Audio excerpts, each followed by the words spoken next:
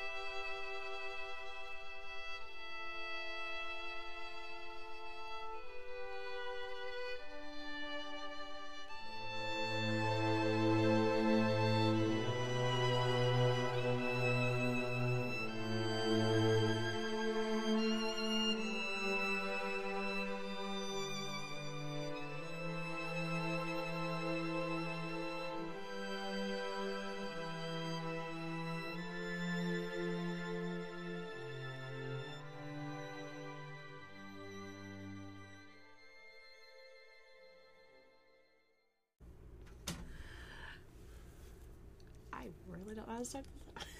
Hey guys, welcome to Rapture, the Bioshock lorecast. Bit of a new one for us here. We've got a guest of the show that actually listens to us and is written out to us. His name is Hunter. He approached us probably about November. Around November, wanting to know if he could be on the show. He's got some ideas about some things, wanted to talk about some stuff. It's crazy. It's awesome. It's surreal for us to meet someone outside of our friend group that's listened to this. I'm just rattling on here. You could chime in at any time. I'm always the one rattling, so. Hunter, how about you give us a brief... Okay, the second echo is going to drive me nuts. A brief, summary of how or why you got a hold of us. I'd be happy to do that, and I'm also happy to be here as well. So once again, my name is Hunter. I also go by Hunter the MC. I run the Mysteries Unknown podcast, which is a City of Mist Let's Play podcast. And I've always been a fan of the Bioshock games, played all the way through the first and through Infinite. I never got to play the second one, but I was always told, oh, you don't need to play the second one as long as you play those two. So, but I do know the second one, though, like the aspect of it and the whole kind of plot behind it. So I'm familiar with it to an extent, just not in regards to all the characters that are in it. But yeah, I was actually thinking about a Bioshock tabletop game. There's actually another podcast out there I listen to. They have a homemade Bioshock TTRPG that they play.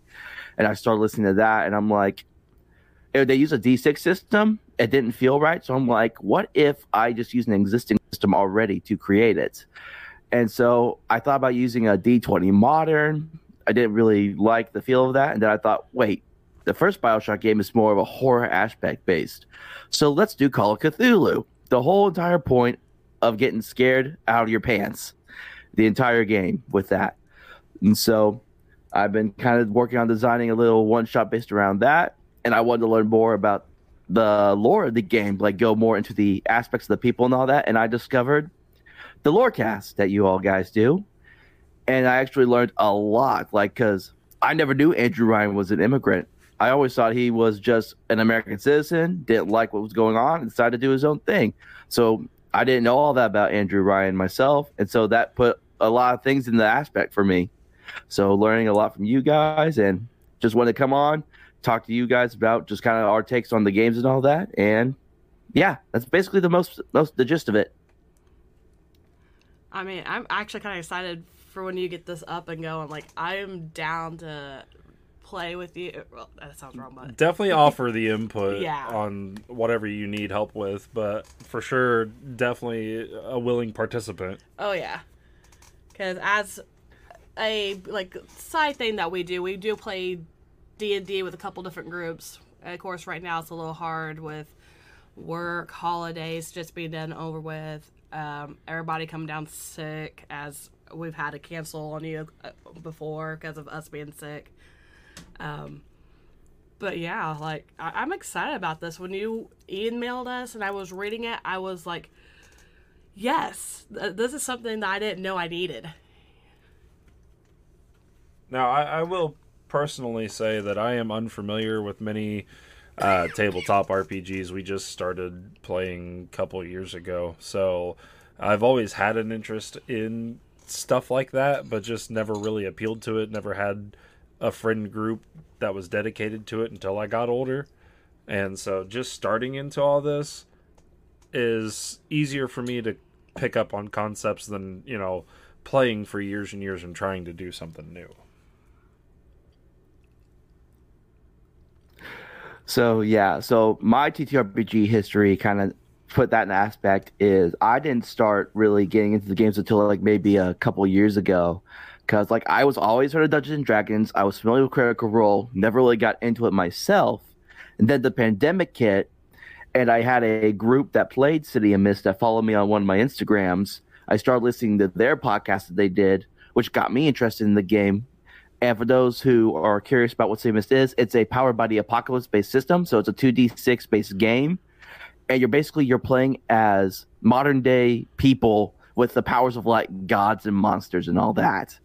So, like, you could be, like, as I like to say, the milkman that delivers the milk. He's the crooked man. So if there's a mist that rolls through, you're going to see this man kind of get all bent out of shape and crooked.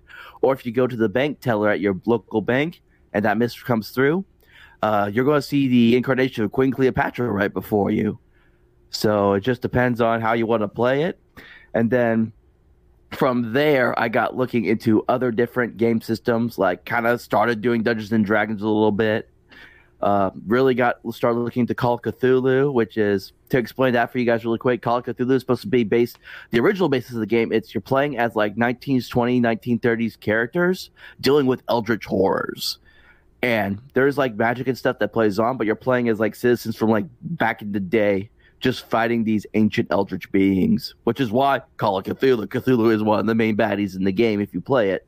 But I decided that this would be really interesting to take the horror aspect of it and apply it to Rapture. Because I remember going through that first game, so many jump scares. I remember just jumping out of my seat trying to play the game, especially if I'm playing in the middle of the night. Oh, yeah.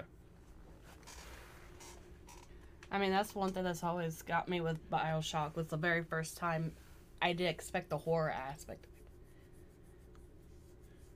Well, see, even some of the body horror aspect to some of the splicers' looks and stuff, too.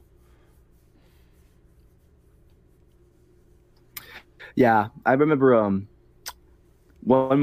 remember the first time I played BioShock, because I had heard of BioShock before I started playing it, and then I got the game, and this was back when I got this like before Steam became popular, when GameStop had like their own like up little system where you could buy games through them, and then they had an app that you could play all the games through on your PC. That's how I played it the first time around. And I remember I played that I don't know how many times, and it seems like I was always discovering something new every time I would play through. Like a little piece of the tapes that I didn't pay attention to before that I decided to overhear, a secret room I may have missed the first time or second time playing around. It's like you're always going to discover more the second time you play around. And it was about the same with Infinite too, especially with my purpose with Infinite was I really was trying to get like all the achievements. And so you're really exploring to get a lot of that stuff. But yeah, that's kind of been my thoughts on the games. And I say, so when I compare BioShock and BioShock Infinite, BioShock had the better game mechanics, but BioShock Infinite to me had the better story, because BioShock Infinite went in depth about a lot of things. Not to mention that Infinite had better graphics, but it's also a newer game compared to the first one. But now that the remastered happened, it looks a lot better. It actually flows with Infinite, in my opinion. Oh, I did not. They remastered the first BioShock game? I did not know that. It was part of the BioShock collection, had 1, 2, and Infinite together with it. And they remastered 1 and 2. Just nothing really major, few graphical changes, updated the graphics, really. Yeah, I made things that were like really dark, hard to see, a little lighter that you could see it. It gives the overall look a lot better. Makes it look better on modern consoles, run a little smoother. I'll have to see if they have that available PC, because that's definitely piqued my interest now. So nice. Yeah, they do. I've actually played, started a playthrough on it. I did a live recording. Live stream? Yeah, live stream, sorry. What, in November, December? Or no, it was after Halloween. I was gonna say, right around after Halloween. And I'm Gary, try setting up a second one here soon. So trying to do different challenges and whatnot through the game, like using only a weapon through a certain section or certain plasmids, and trying to get input from the viewers and stuff, what they want to see done. Nice. Yeah, I remember when the many times I played through the first BioShock game. I haven't played it in a long time, so now that I know they remastered, I definitely want to get back into it again. I could never keep with, like, because I always end up with trying to do a playthrough where it's like I either want to either save all of them or get all the little sisters for their Adam, but it's like I could never fully commit to like one or the other. I always ended up either needing the Adam for something, or I would actually make a mistake and I'd do the other option when I meant to do one option. So I could never fully commit to choosing like one of those kind of paths when I was trying to play the game. But this actually ties into why I said that I like the first BioShock game mechanics, because in the first BioShock game, you had access to all your plasmids and your weapons just right off the bat, whereas in the BioShock Infinite, you could only like select a few to use right off the bat, and if you wanted to change them up, you had to like go into the menu, select which one you wanted to switch out, and then do it that way, and that was kind of annoying to deal with, especially when you're in the middle of the fight and you're trying to do different things. Yeah. Especially if you're not thinking ahead and you get into almost like a boss type fight and you forgot to swap out a plasmid or something. Yeah, and then it would just get to the point for me on BioShock game where I would just stick with like certain kinds of weapons or just certain kinds of plasmids, like the electric one for BioShock Infinite. That's one I would just use constantly in the game, just to kind of just zap and shoot. But that's kind of a technique you use through all the BioShock games if you're a well-known player of that. So. Might have been Shock Jockey. Yeah, that was Shock Jockey. No, wait, Shock Jockey's in... Yeah. Yeah. Yeah, that was the name of it. I forgot. I was looking at my bottle. Yeah. Yeah, like one of my favorites was, of course, Possession. What is the octopus one? Murder of the Crows. And then I forget what the octopus one is.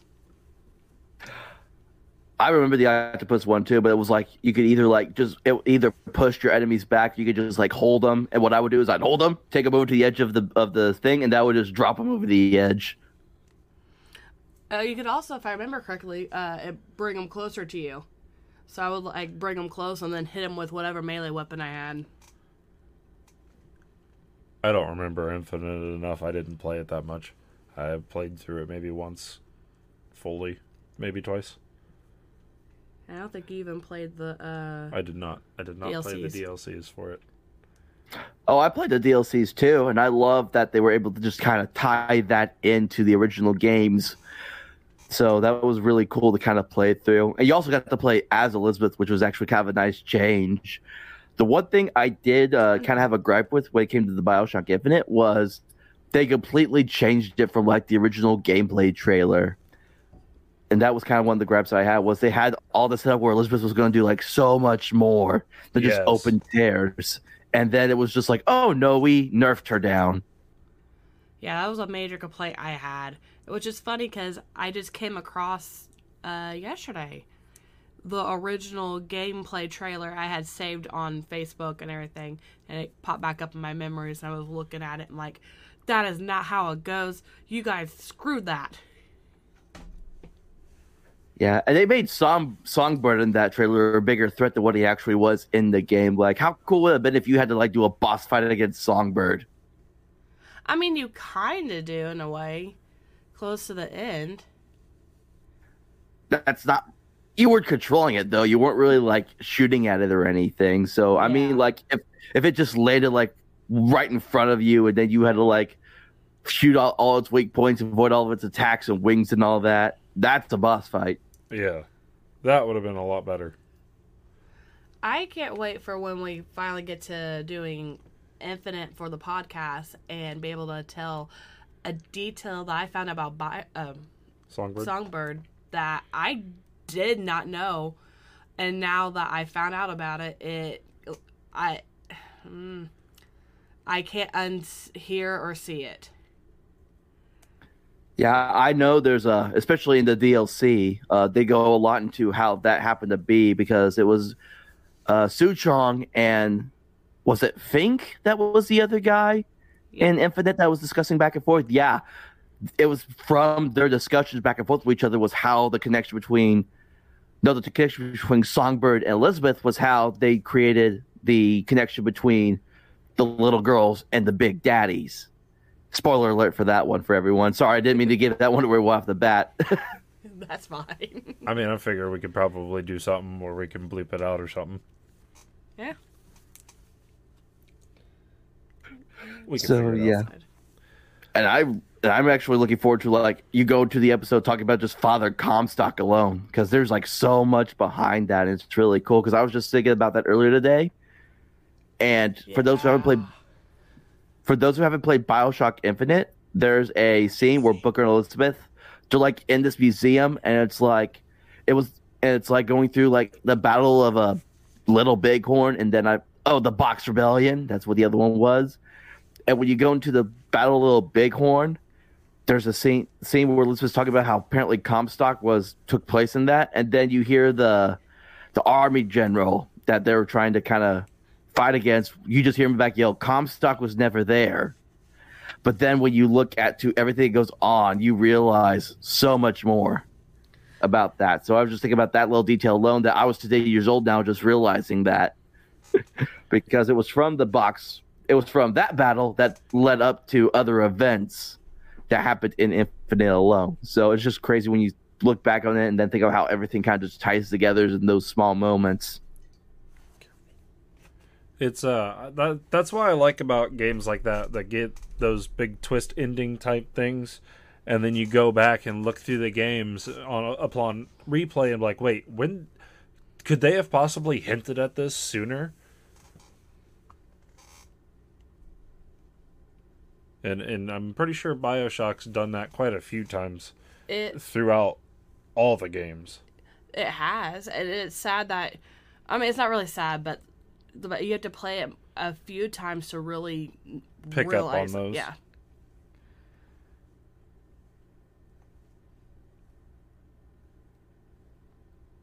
So, I have plain curiosity, who would be the next one, not really next one, but next thing you would like to have us go over for the first one?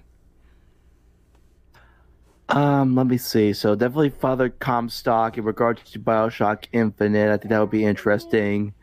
Definitely going into Elizabeth's, maybe definitely Elizabeth and like their history and the powers and all that. I'm sorry, give me a second.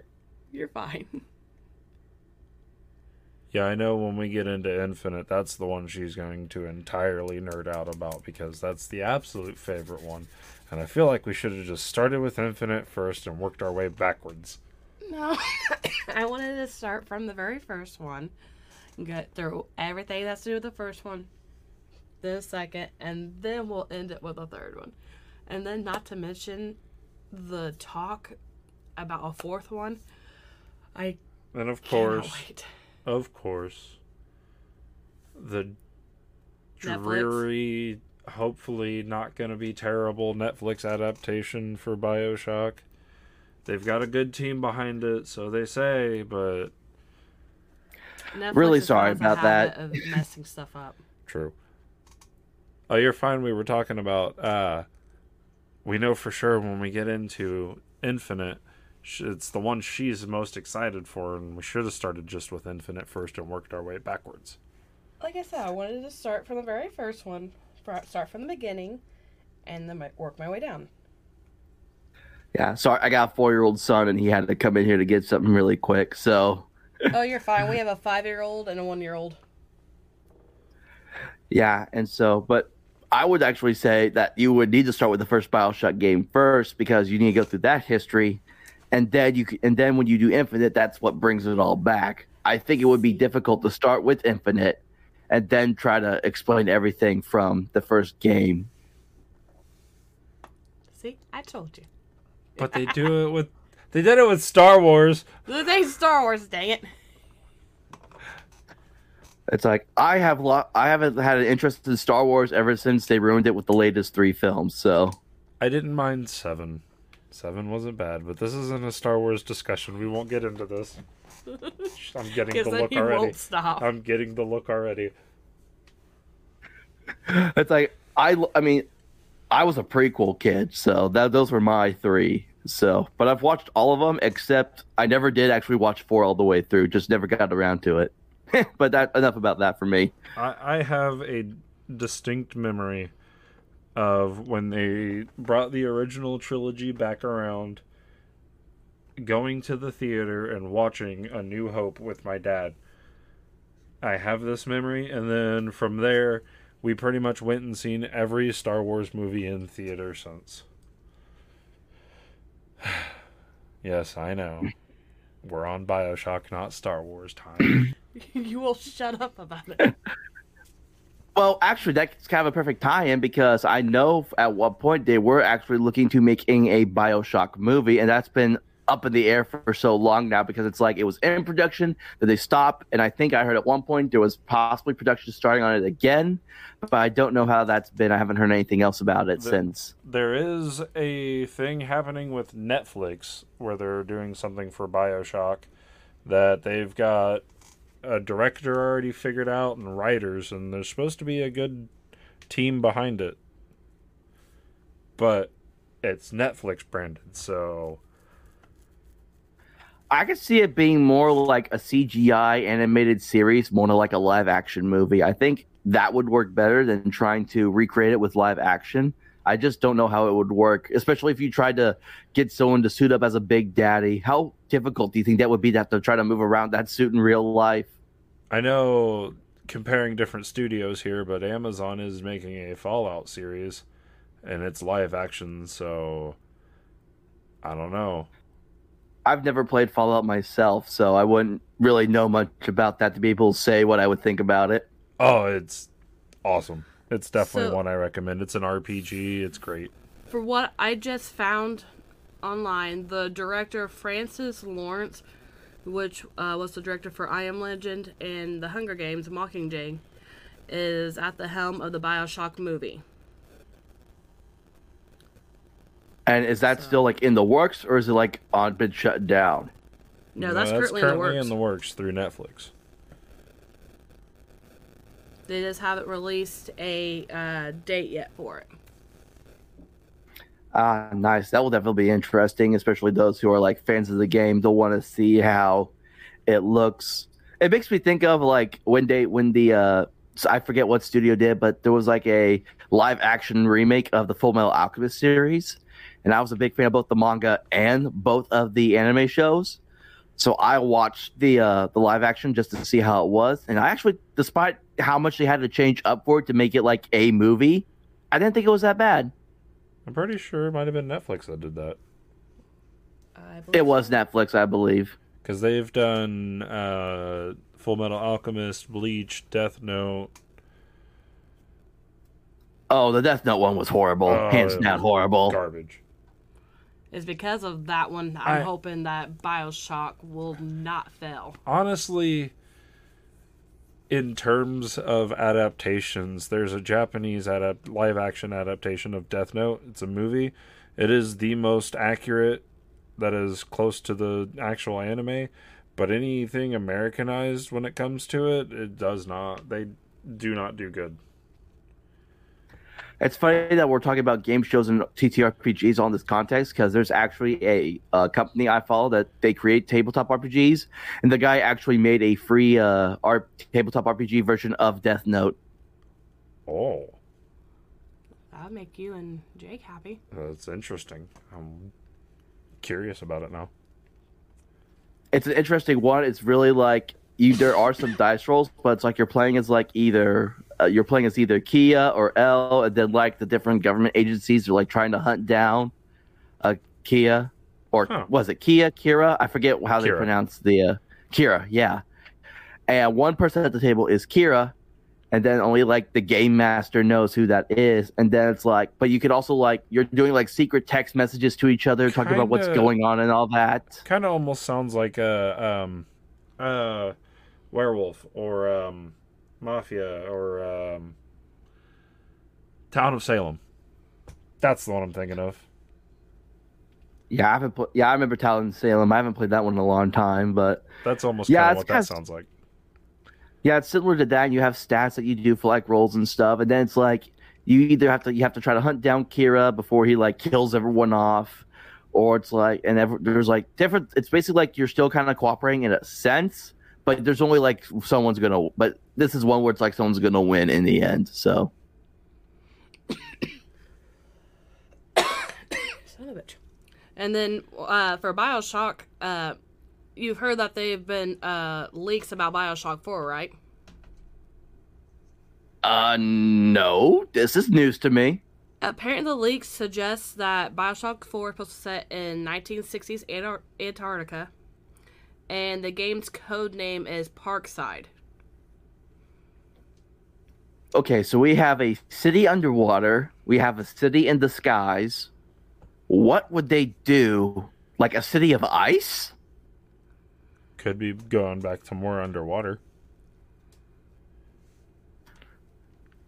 I guess in a sense, it's just everything's frozen.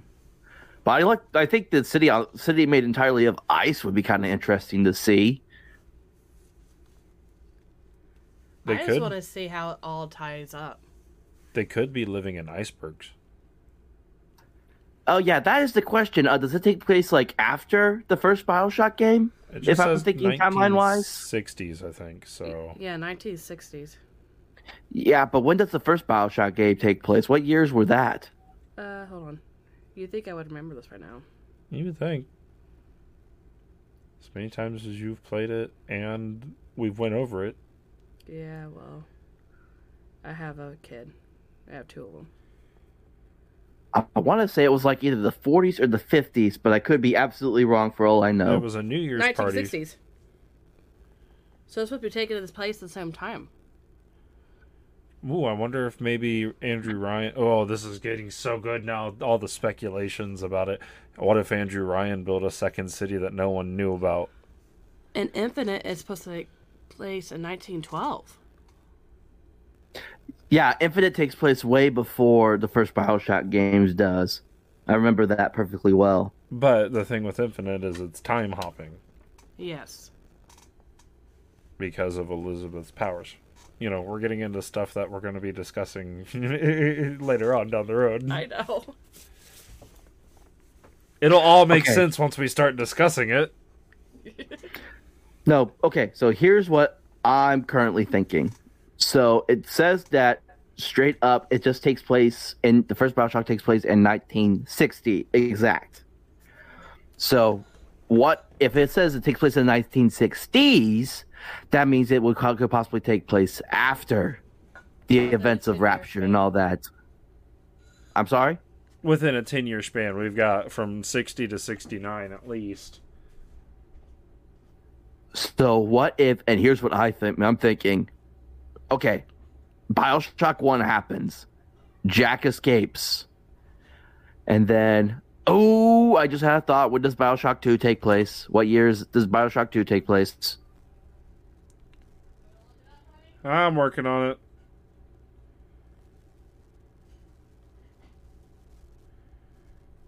No, I don't need to know where.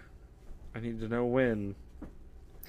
Yeah, hold on. I'm looking it up too, and I'm using Wikipedia, so I could be absolutely wrong again. But this 1968 in an alternate history, about 10 years after the events of the first game. So the first game takes place, it says, according to this, in 1958. Wait, so the first game takes place in 58, and the second one takes place in 68? Yes. Okay, this changes how I was thinking about it. I had this whole great concept of, like, what if Jack and the daughter that survived, it becomes like one of those, like, two different people aspect games, where it's like they're both on this same mission, and they just wind up meeting. So what if, I mean, that could still be a possibility with everything that we know from Infinite with the time hopping and stuff. So what if it's Andrew Ryan built a second city that nobody knew about yet in the Antarctic under secret, and had a contingency plan for that in case if anything thought of a contingency plan after the events starting off creating leading up to the events of the game, started a contingency plan towards the second city where he could escape and go to should anything happen.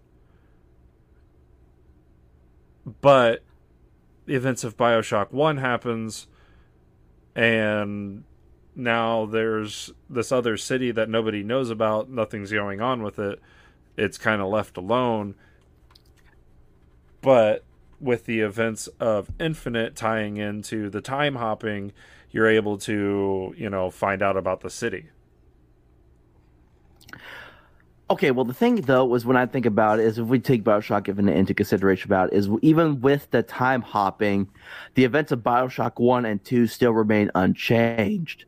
Because it was literally the events of BioShock Infinite. If you play the DLC, Elizabeth actually goes back after one part of her dies. Spoilers alert for everyone. There's Elizabeth in the DLC. When you play through the first episode, she gets killed off by a Big Daddy.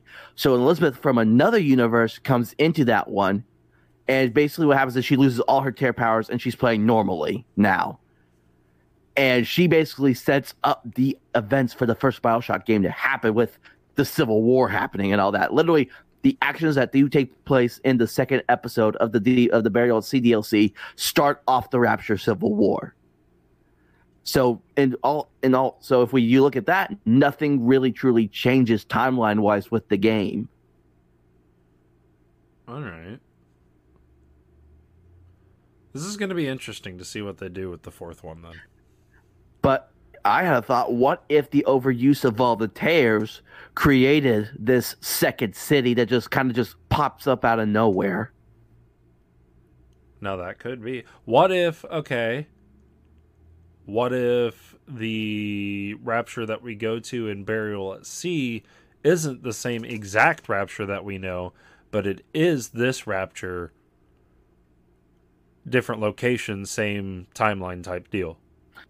So this is basically, we're making this a Dragon Ball Z Trunks theory now at this point, where it's like we go back to a past, but it's not the past that we remember. Yeah, like if it's still the same things happen, because if you remember in Infinite, she says it's always a lighthouse, always whatever, blah, blah, blah. She stepped out of the room for a second. She would know what I'm talking about.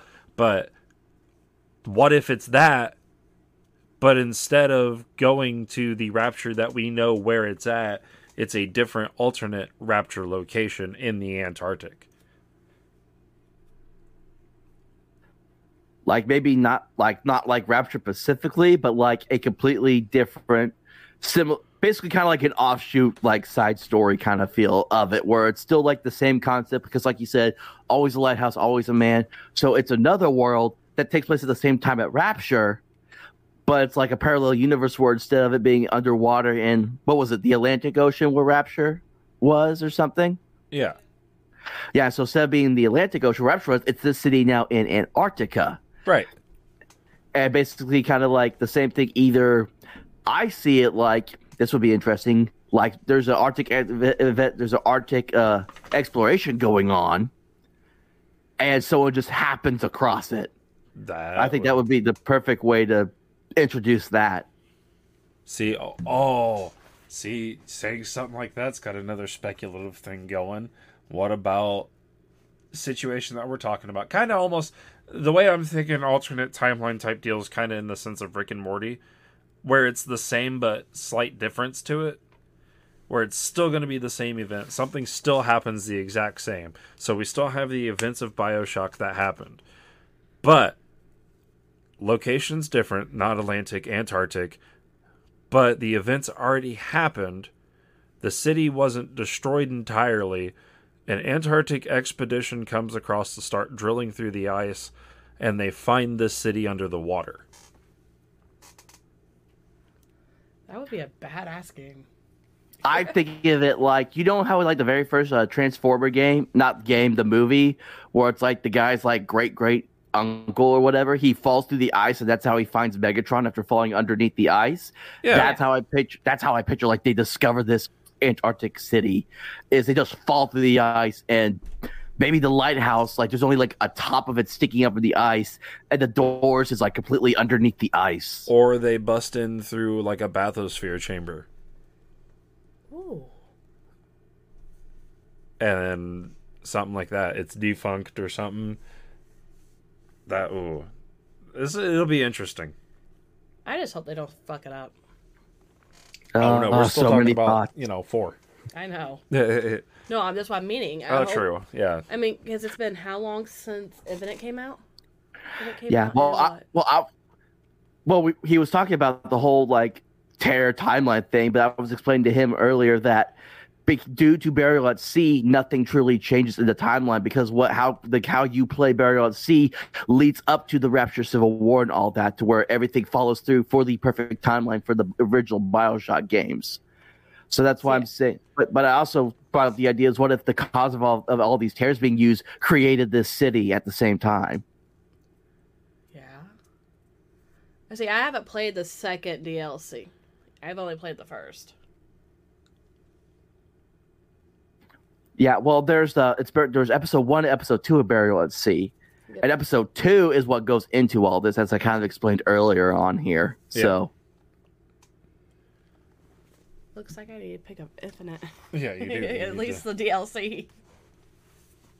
Yeah, I remember I had it on my computer, and then I was gifted a 360 from a friend, and then I bought the complete physical, like, hard package of Infinite. So I have everything on my 360 now for Infinite. I think I bought the DLCs when they came out for Infinite, because it was the one that I was into at the time, just playing through it. But I played through the first one and never played through the second one, because I forgot it came out and never messed with it. I remember the first time I actually saw the gameplay for BioShock Infinite. There was a small Comic-Con going on in my town, and they actually had BioShock Infinite set up on like a big overhead projector screen to people to like demo play it. And I never got to have the chance to play it because there was such a long line for it. But just watching people play it was what got me hooked. And I think it was like right after it came out, I bought it. But then I also bought like the season pass for everything else. And so it gave you like different gun skins, gave you access to all the different DLCs and all that they've slowly released. But I really like I said, BioShock Infinite for me, I really loved it because it had such a great story that went with it. And I mean, with following the story from 1 to 2 to 3, well, Infinite really kind of all looping back around to each other is kind of what drew me to it, because it's like BioShock Infinite states its name at the end of the game. It's almost like a never-ending cycle. You could just play through them all, and it's cool to see when you get into Infinite all these callbacks to the first and second games, but mostly the first game. And it's like, oh, okay, so this connects this to connect this. It's the Ouroboros snake eating its own tail. Yeah. So, I know this is going to pull it back a little bit, but since you played the first one, who is your favorite character in the very first BioShock? If I had to pick a favorite character, okay, so this is actually, it's because of your guys' lore cast that got me really thinking about this. It's not really like a favorite character specifically, but it's more like how the characters are viewed in the game. So if you had asked me at one point when I was like 18 when I first started playing the first BioShock, so I'm aging myself. I was 18 when I played it. I'm currently 30 years old. So that tells you how long ago this was. Yeah. And I remember playing it through, of course, knowing nothing about like all the external lore and stuff for everything, thinking Andrew Ryan was just some American bureaucrat that just wanted to kind of do his own thing. The rivalry between Andrew Ryan and Frank Fontaine, to me, I was originally looking at it as there was two sides of the same coin: the evils of capitalism and the evils of communism. That's how I would originally looked at it. But now listening to you guys and now listening to everything, basically Andrew Ryan was almost the embodiment of the American dream. He came to America for a better life. He wasn't happy, so he decided to pursue happiness. And his happiness was creating the city of Rapture. But of course, it also leads to the point where ultimate power ultimately corrupts.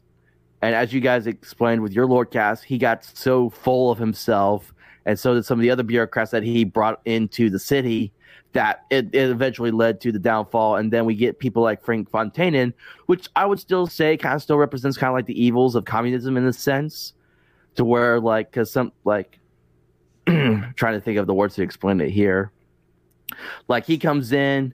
And then it's like he doesn't agree with how Ryan is doing things. So he's like, we all need to rise up against it.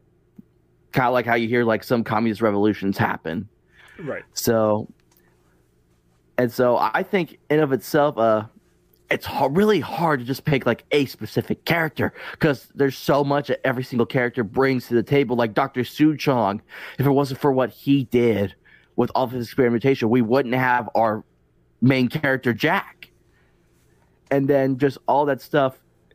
And I think it's funny that I'm trying to remember, there's a podcast that I listen to, and they always tell the GM, would you kindly give us a detail of what happened like the last episode? And it's not even they're not playing like a BioShock related thing or anything. This is just like a normal podcast, and they just like to say that a lot. So I think it's funny because it made me think of BioShock games.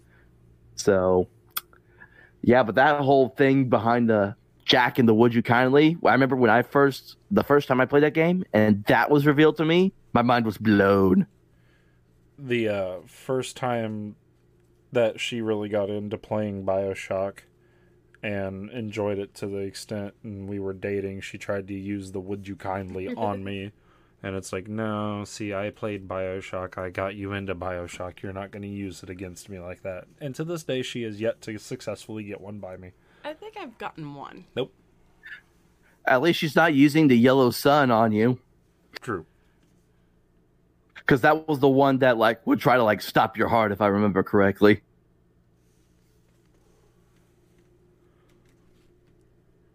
I don't remember. I'll be honest. Well, going back to questioning then, if we're talking about favorites and stuff, you asked Medieval Zombies hers, and we've discussed ours. I guess it's only fair. We might as well just set this up like a questionnaire by the time, if we have more guests on. Who's your favorite guest? What's your favorite plasmid? Yeah, what's your favorite weapon? What's your favorite weapon to use? What's your favorite game altogether?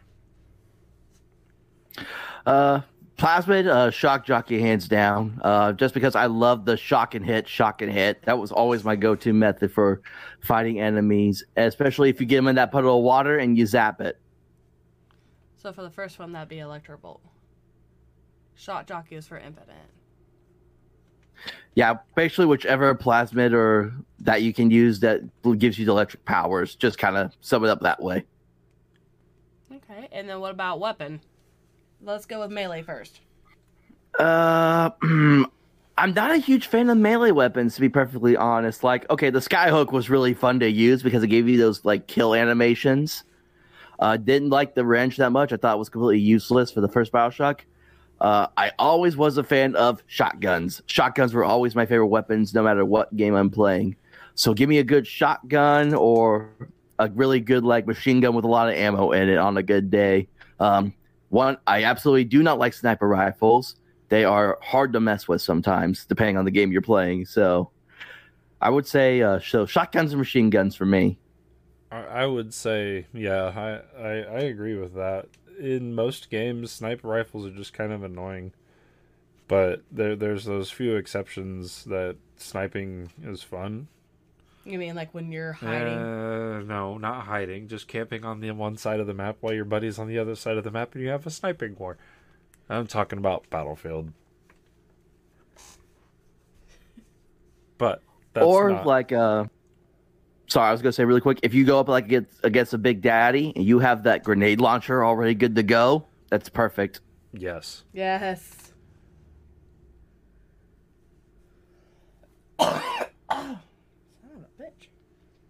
So see, we've done character, we've done plasmid, we've done weapon. Where was your favorite place in BioShock, the first one? Like, the medical pavilion. Favorite location. Favorite location. I would tie it between the piano man. I forget his name already. Cohen? Yes. Was that his name? Yeah, Sander Conan. Yeah, the theater area where you're doing all the stuff for him. And also, I would tie it with the gardens. The gardens were really Gatherer's cool. Gardens. Yeah, Gatherer's Gardens. That was a really nice little place to look at.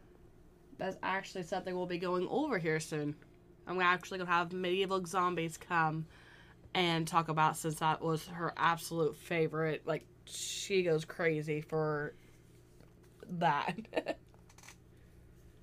And if we're also going to name places, I want to say for BioShock Infinite, the church where that you get the Murder of Crows from. Oh, Yes. That whole little house, because that really goes into a lot. Like, that was kind of a dark place, but it was really cool because it's a place that worshipped Lady Comstock and basically John Wilkes Booth. They worshipped him, and that really puts you kind of a sense of like how messed up some of these people are in this game.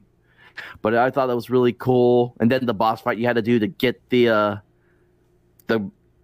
they don't call them plasmids. What do they call them in Infinite? What do they call the plasmids? I can't remember. Crap. No, I don't think they call them that. Shut up. I know they didn't call them plasmids. They called them something else. I just can't remember at the top of my head now because you drank them instead of injecting them. Vigor. Vigors. Vigors, yes. The Murder Crow Vigors. That boss fight was fun too. And then like I was mentioning earlier, the museums you go through for fighting that army general. And then when the Patriots come alive. Oh, that freaked me out so bad. Hands down, scariest character in a video game to me will always be the Boys of Silence. Yes. Especially when this is going to be what's the word I'm looking for, honey? I don't know. We're talking about something early on. I'm spoiler? honestly, Yes, spoiler. I was kind of disappointed by the Silence as a boss because I thought you were actually going to like be able to like fight against those like helmet guys, but instead you're just fighting like their little like their acolytes or whatever. So I was kind of like disappointed. But I did like the jump scare though. That one got me. Yeah, good. when you turn around and it's right behind you. And you just get blasted in the face by its scream. But I was expecting like a huge boss fight to happen with just like that guy alone, though. I think that one would have made that scene more fun. Yeah, I need to replay Infinite. It's been a few years. Well, you've got options. Oh yeah, got PC. We got Xbox, Switch. Yeah. Well, that's gonna have to wait for a while because I got Switch is BOW, and then Xbox I'm redoing Witcher 3 again.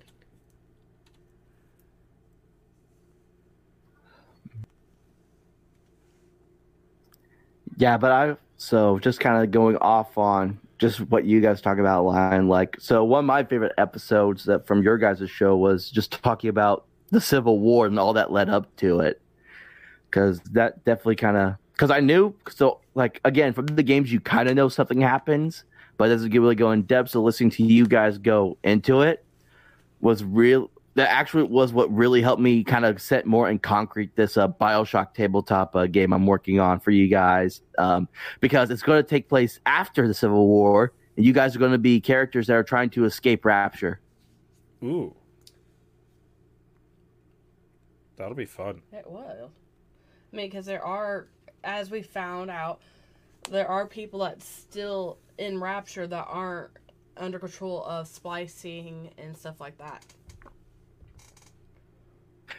Yeah, and that's also kind of like some of the so instead of like spells, what I'm kind of fixing it to where in your magic points that you would use for spells, this is going to be like how you will use your plasmids.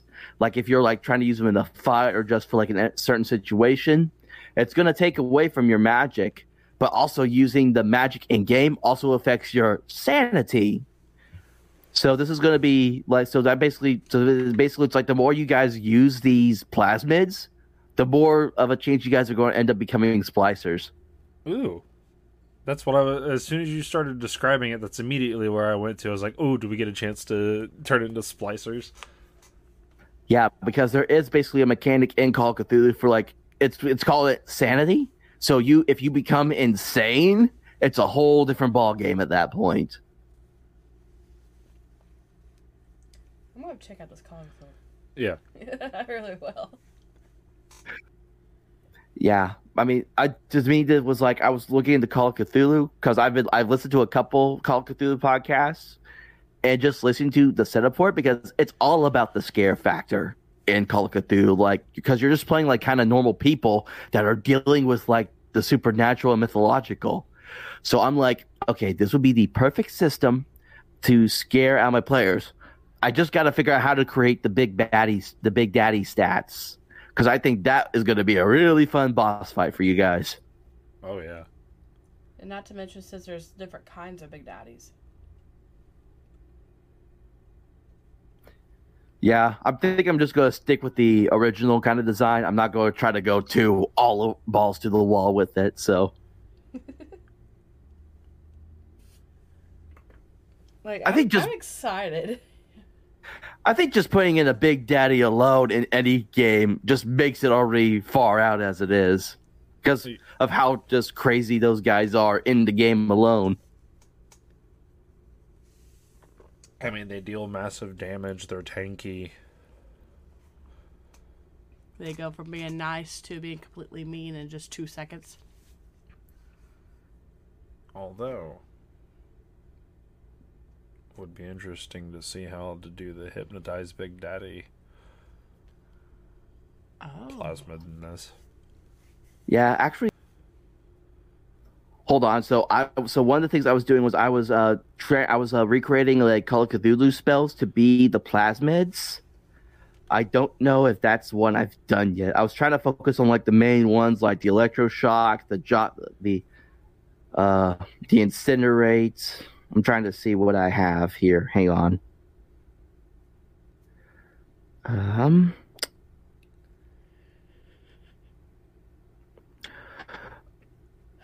Okay, yes, I do have one for Hypnotize Big Daddy. And it's the spell Dominate from the game. And then I got Incinerate, Enrage, Sonic Boom, Electro Bolt, Security Bullseye, Target Dummy, Winter Blast, Insect Swarm, Cyclone Trap. And I haven't really quite found one to use for telekinesis, so I may have to create my own kind of rule system for using the telekinesis plasmid in the Call of Cthulhu game.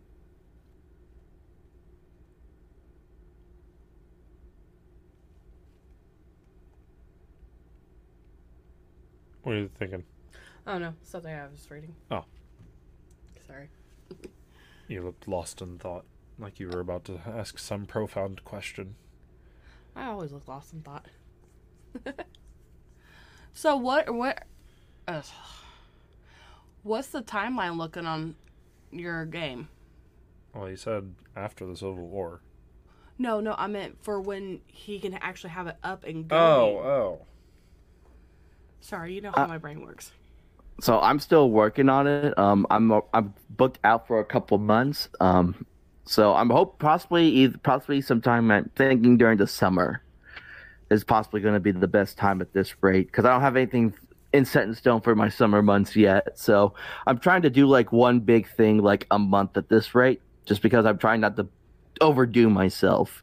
Because when I started doing this, I'm like, oh, I'm going to be able to record all these sessions and just knock them out editing back to back. And I learned very quickly how wrong I was in that regard. Oh, yes. Because it's just me. Like I don't have like any like set players that are on for every time. It's always changing. And then I do the recording on my end. I do the editing all on my end. I've become a lot more relaxed though when it comes to my editing because I was trying to be like perfectionist with it, and then I'm like, oh no, I don't need to try to get rid of every blank space on my screen, right? Which was kind of my big thing, was everything that sounded like silence. I was like, nope, delete, delete, delete, and I'm like, and after a while, I'm like, okay, I can leave a couple seconds here and there. It's not going to kill the mood of the game if like there's like a couple seconds of silence between what one person says and what another person says. That's why we kind of switched up our formatting for the podcast a little bit, instead of going from like where it entirely sounds scripted and read. It's both of us together discussing it at the same time. Not to mention, I no longer edit out when I mess up. Like when I stutter or I get a little flustered, I just leave it because that's how I am. And people are going to realize sooner or later that that's just how I am, so I just leave some of that stuff in.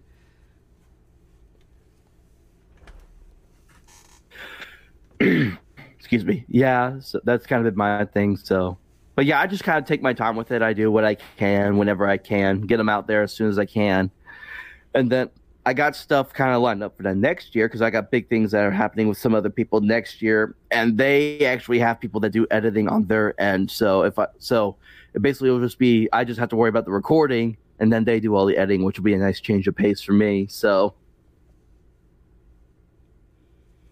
yeah, with us both working bigger jobs and everything, we've had to be a little bit more relaxed with our recordings and stuff.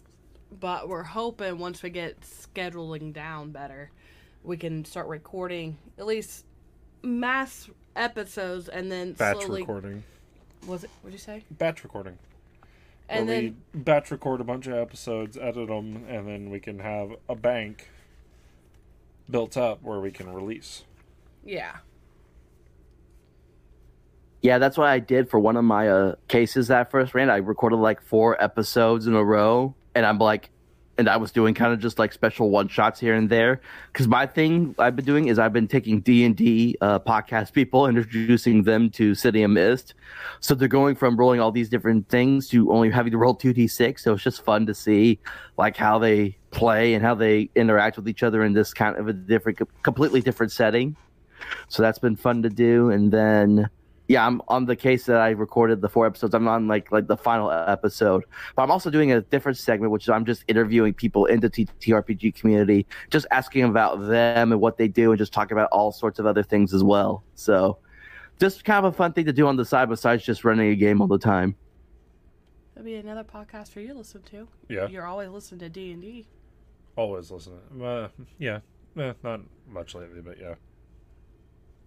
I mean, we're listening to NADPod. yeah. I have so many different podcasts in my library. It's hard to like keep up with all of them. Like there's like I try to like I have the ones that I'll listen to as soon as they're out, and then I try to binge whatever I can most days. And I'm also busy with work. My only days I can do most of this are like Sundays and Mondays because they're like the 2 days I have off because I'm like so set in my schedule. Yeah, with my schedule, I work evenings, and then he works mornings, afternoons. The only times we ever get is Weekends. but then we have to worry about the kids. So, Yeah, I know. Like I said, 4-year-old son, and he's at that stage where he's trying to be super independent on everything. So that's been fun to deal with. We're getting into the walking stage ourselves with our 1-year-old son. He's developed independency quite well, but he independently chooses not to walk. knows how to, refuses to do it. All right, so I'm trying to think here. I'm trying to reel us back into BioShock stuff now. we keep going off topic, but it's been fun. I like just coming on here, things like this, and just being able to just talk openly about stuff, however it ties into. So Well, that's kind of what these episodes are meant for. Just kind of rambling on, as long as we stay within the realm of what we're talking about. Yeah. yeah, that makes sense. I'm trying to think. Trying to think of some other things that stuck out with me when I was playing BioShock. So even though I never played BioShock 2, I really did like the aspect that it really got more into like the Big Daddy side of things. Whereas as like even in DLCs, you're playing as like other Big Daddies too. So I thought that was an interesting concept. And then the fact that one of them has a daughter also really kind of was interesting because there's a whole thing that goes into that as well during the second game. And like I said, I've never played it. I just know about it. So I know basically the general gist of what happens in that game. I still think it probably would have been better off that they would have added that to the first one. I think it would have gave it not really a spookier aspect, but to me it would tie a lot better. Finding about Subject Delta and all that, I feel like it would have flown a lot better in the first BioShock. Yeah, I think I would have agreed. The only problem was they had it take place, I don't know how many years after the first game, though. So I think that you would have had to really had to change the timeline of things in order to make that work. But I would agree with you in that regard. I think my favorite part of it was the story about the one Big Daddy that had to find the machine, and it turns out, it's this guy's it's like, no, you're playing as one Big Daddy. You have this one guy that's talking to the Big Daddy this whole entire time, and then the computer's like, oh no, and the computer's like, spoiler alert, oh no, you're this guy, and you just upload your consciousness into me after they turned you into a Big Daddy. I know the second game takes place. The start of the game is right after or right at the New Year's Eve party, and then the rest of the game picks up 10 years later. Yeah. If I remember correctly, I think. Actually, yeah. Yeah, I think you play as Subject Delta at the beginning of the game, and you get knocked out or something like that. Yep, you get knocked out and you get shut down pretty much, and then 10 years later you wake back up. Yeah, that's what it was. Yeah, but I think by the time you actually do play the game of BioShock 2, it takes place sometime after the events of the first game, though. I don't think it happens during the first game. It's sometime after that. You're right. It actually starts up right during the Civil War when it starts, but then when you actually start playing, it's some time after the events of the first BioShock game happens, if I recall correctly. Yeah. In regards to moments from BioShock 1, especially one that I got to thinking about that stands out, is the baby carriage. Apparently that got changed. Well, what I'm meaning is it is so iconic to BioShock that they have referenced it in another game of itself, which they put in Infinite. And then it has also been referenced in other games, or something similar of the sort has been referenced in other games. Yeah, I'm not familiar with the baby carriage thing you're talking about. You may have to explain that one to me. In BioShock 1, it's near the Med Pavilion, isn't it? It's towards the very beginning of the game, right after you get the plasma and everything. You're going to the elevators and stuff. Yeah, there's a woman with a baby carriage, like a stroller type, and she's crouched over it, talking to it, and if you approach her, she turns around on you and starts attacking you. Yep. And the only thing that's in the baby carriage is, a teddy bear and a gun? Yes. And that's where you get the revolver. Oh, yeah, I remember that now. Yeah. I completely forgot about that scene. They reference it in Infinite, I believe. Yeah, I think midway through the game. And then there's another game series that made that reference, and there's other games that have made that exact reference but had changed it a little bit, so it's not exactly the same. But it's cool to see that it's even something small like that that's influential.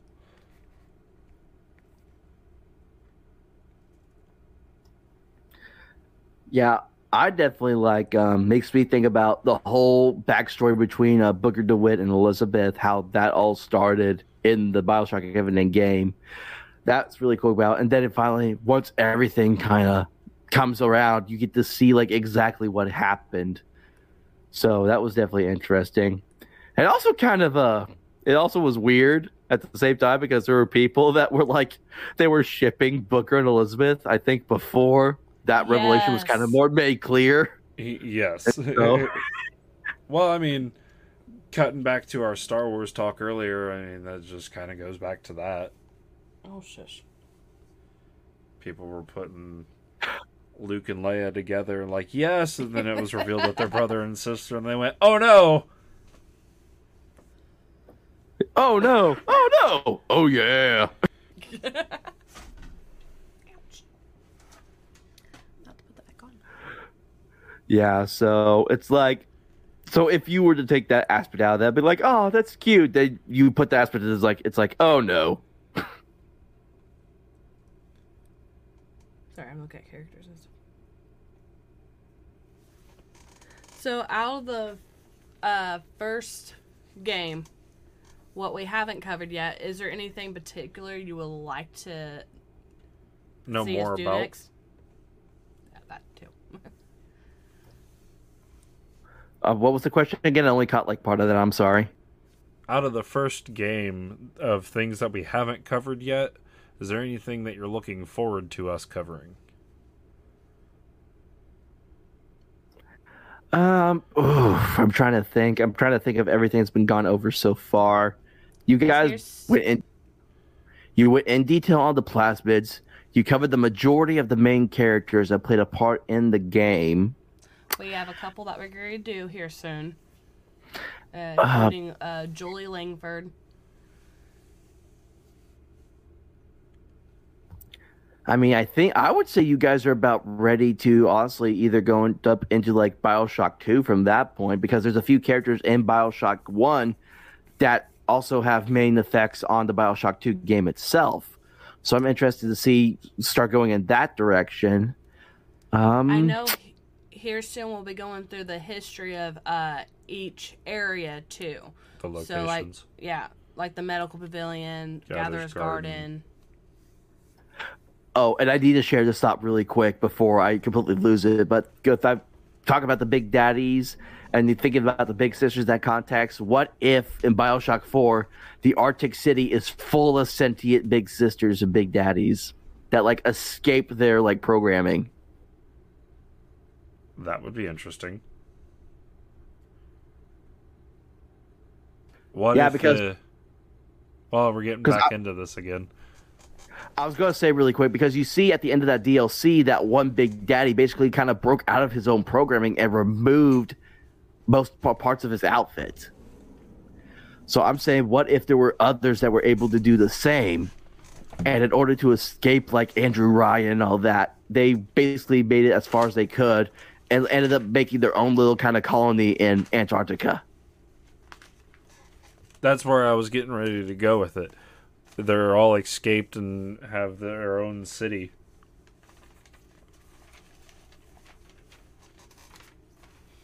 Yeah, see, here soon we're going to be doing all the different areas. Audio diaries and codes. And then, like I said, we're going to be Julie Langford. I'm trying to... I don't think we really have any other big name characters, unless there's somebody in particular that someone wants to know about. What about the main bad guy lady from the second game? Because she's mostly in the second game, that's when we're going to talk about her. Okay. Yeah, that makes sense. I was trying to think. Did you already talk about the doctor lady? Are you talking about Julie Langford? Yes. She's someone who we'll be talking about here soon. We Okay. have a scheduled episode that we'll be doing with medieval zombies. Yeah, because she has a part in both games. I remember that. So, and she played a main role in the first one too, big time for how about the little sisters and being able to save them and all that. And I really can't think of anyone specific at the top of my head for the first BioShock game or anything that needs to be like covered. I think y'all did just such a good job of covering the majority aspects, even going all the way as to like explain all the different plasmids, which I did not realize there was that much. Neither did I until I was going through and doing my research. But yeah, like I said, we'll be going over the history of audio diaries, the codes throughout the game that you find, it's just little nitpick stuff.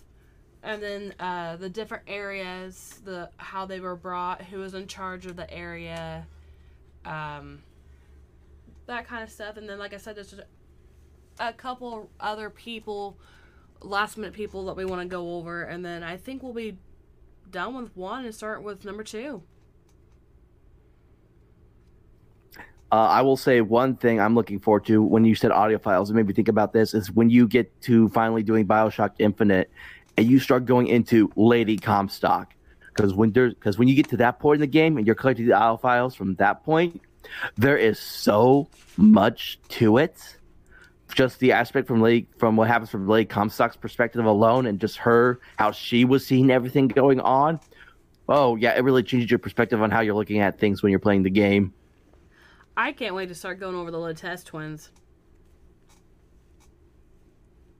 Yeah, that's another thing I was thinking of, because they're twins, but it's like they're basically still for like different universes. Like it's the male, and it's like what they basically, they're gender bent versions of each other.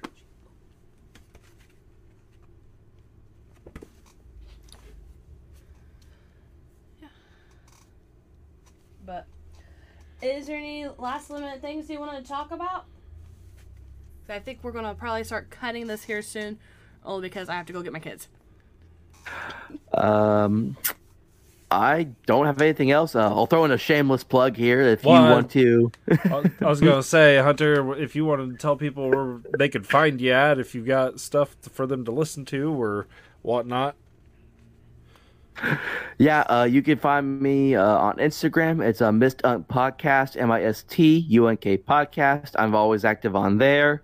I avoid a lot of the majority of other social medias because they are toxic AF. So Instagram has been my favorite one. And so I stay on there. And then you can find my podcast, the Mysteries Unknown Podcast, where I play City of Mist with various people. And it's on all of the podcast platforms so far. So Spotify, Apple, Google. I know I'm on Pandora, iHeartRadio. If you listen to a podcast on it, you could probably find it there. And so I just take people through City of Mist. I've just been doing one-shots, and now I'm releasing the new Behind the Mist segment where I just interview other people. And as I already said, I am working on a BioShock Call of Cthulhu one-shot for the Lorecast, for this Rapture Lorecast to take place in, where they will be a couple, where they will play as like a couple trying to escape the city of Rapture after the Civil War happens. So I'm still working on that, and I'm hoping to get that done soon. Well, we're excited and we're happy that you were reached out and to do this with us.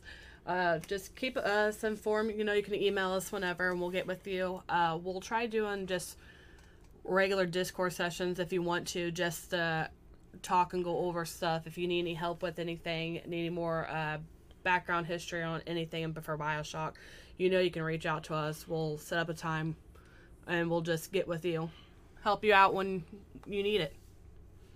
Yeah, I've already listened to the whole library of your guys' show, and I just keep on looking to see when the next one's dropping. So I always look forward to the next episode. So we'll have this one up here soon, and then, like I said, we're gonna have a couple of episodes up as soon as possible. It's been a little difficult with everybody catching sick and trying to get everybody over to do the recording. So I'm hoping to have another one up in the next week or two. Yeah, I completely understand that. And so, like the BioShock tabletop podcast I was listening to earlier, they just started uploading episodes again after like being gone for like I don't know how long. But like you'd be surprised at how many episodes that you can listen to in a 10-hour work window. So I believe it. I usually work 10 hours, 9.5 hours, stuff like that, and always listening, trying to find hour-long episodes to watch to fill the time. Yeah, so I'm very glad that I got to come on here after having to reschedule for like 2 months. So I'm glad we finally got to be able to do this, and I thank you all for just letting me come on here and just getting able to talk about one of our favorite games. So, because definitely BioShock does rank on the top of my list for favorite games, just from the story aspect of it alone. Oh yeah, and thank you again for reaching out for us and be down to do this.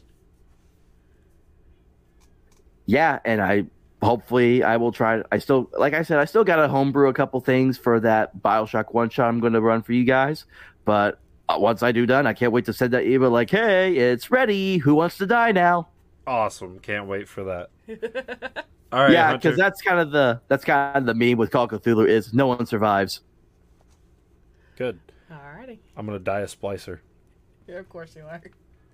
All right, Hunter. It's been great talking with you, buddy. All right, great here, and I look forward to seeing you next time in the City of Rapture. We will see you then. This has been Rapture, a BioShock Lorecast. We want to thank you for joining us, and we hope you follow us on Apple Podcasts and Spotify as we go along our journey into the history and the lore of the BioShock series. Let us know who you would like us to go over. Also, would you kindly leave us a review and follow us on our new Twitter @ALorecast. And also, join us for the next episode.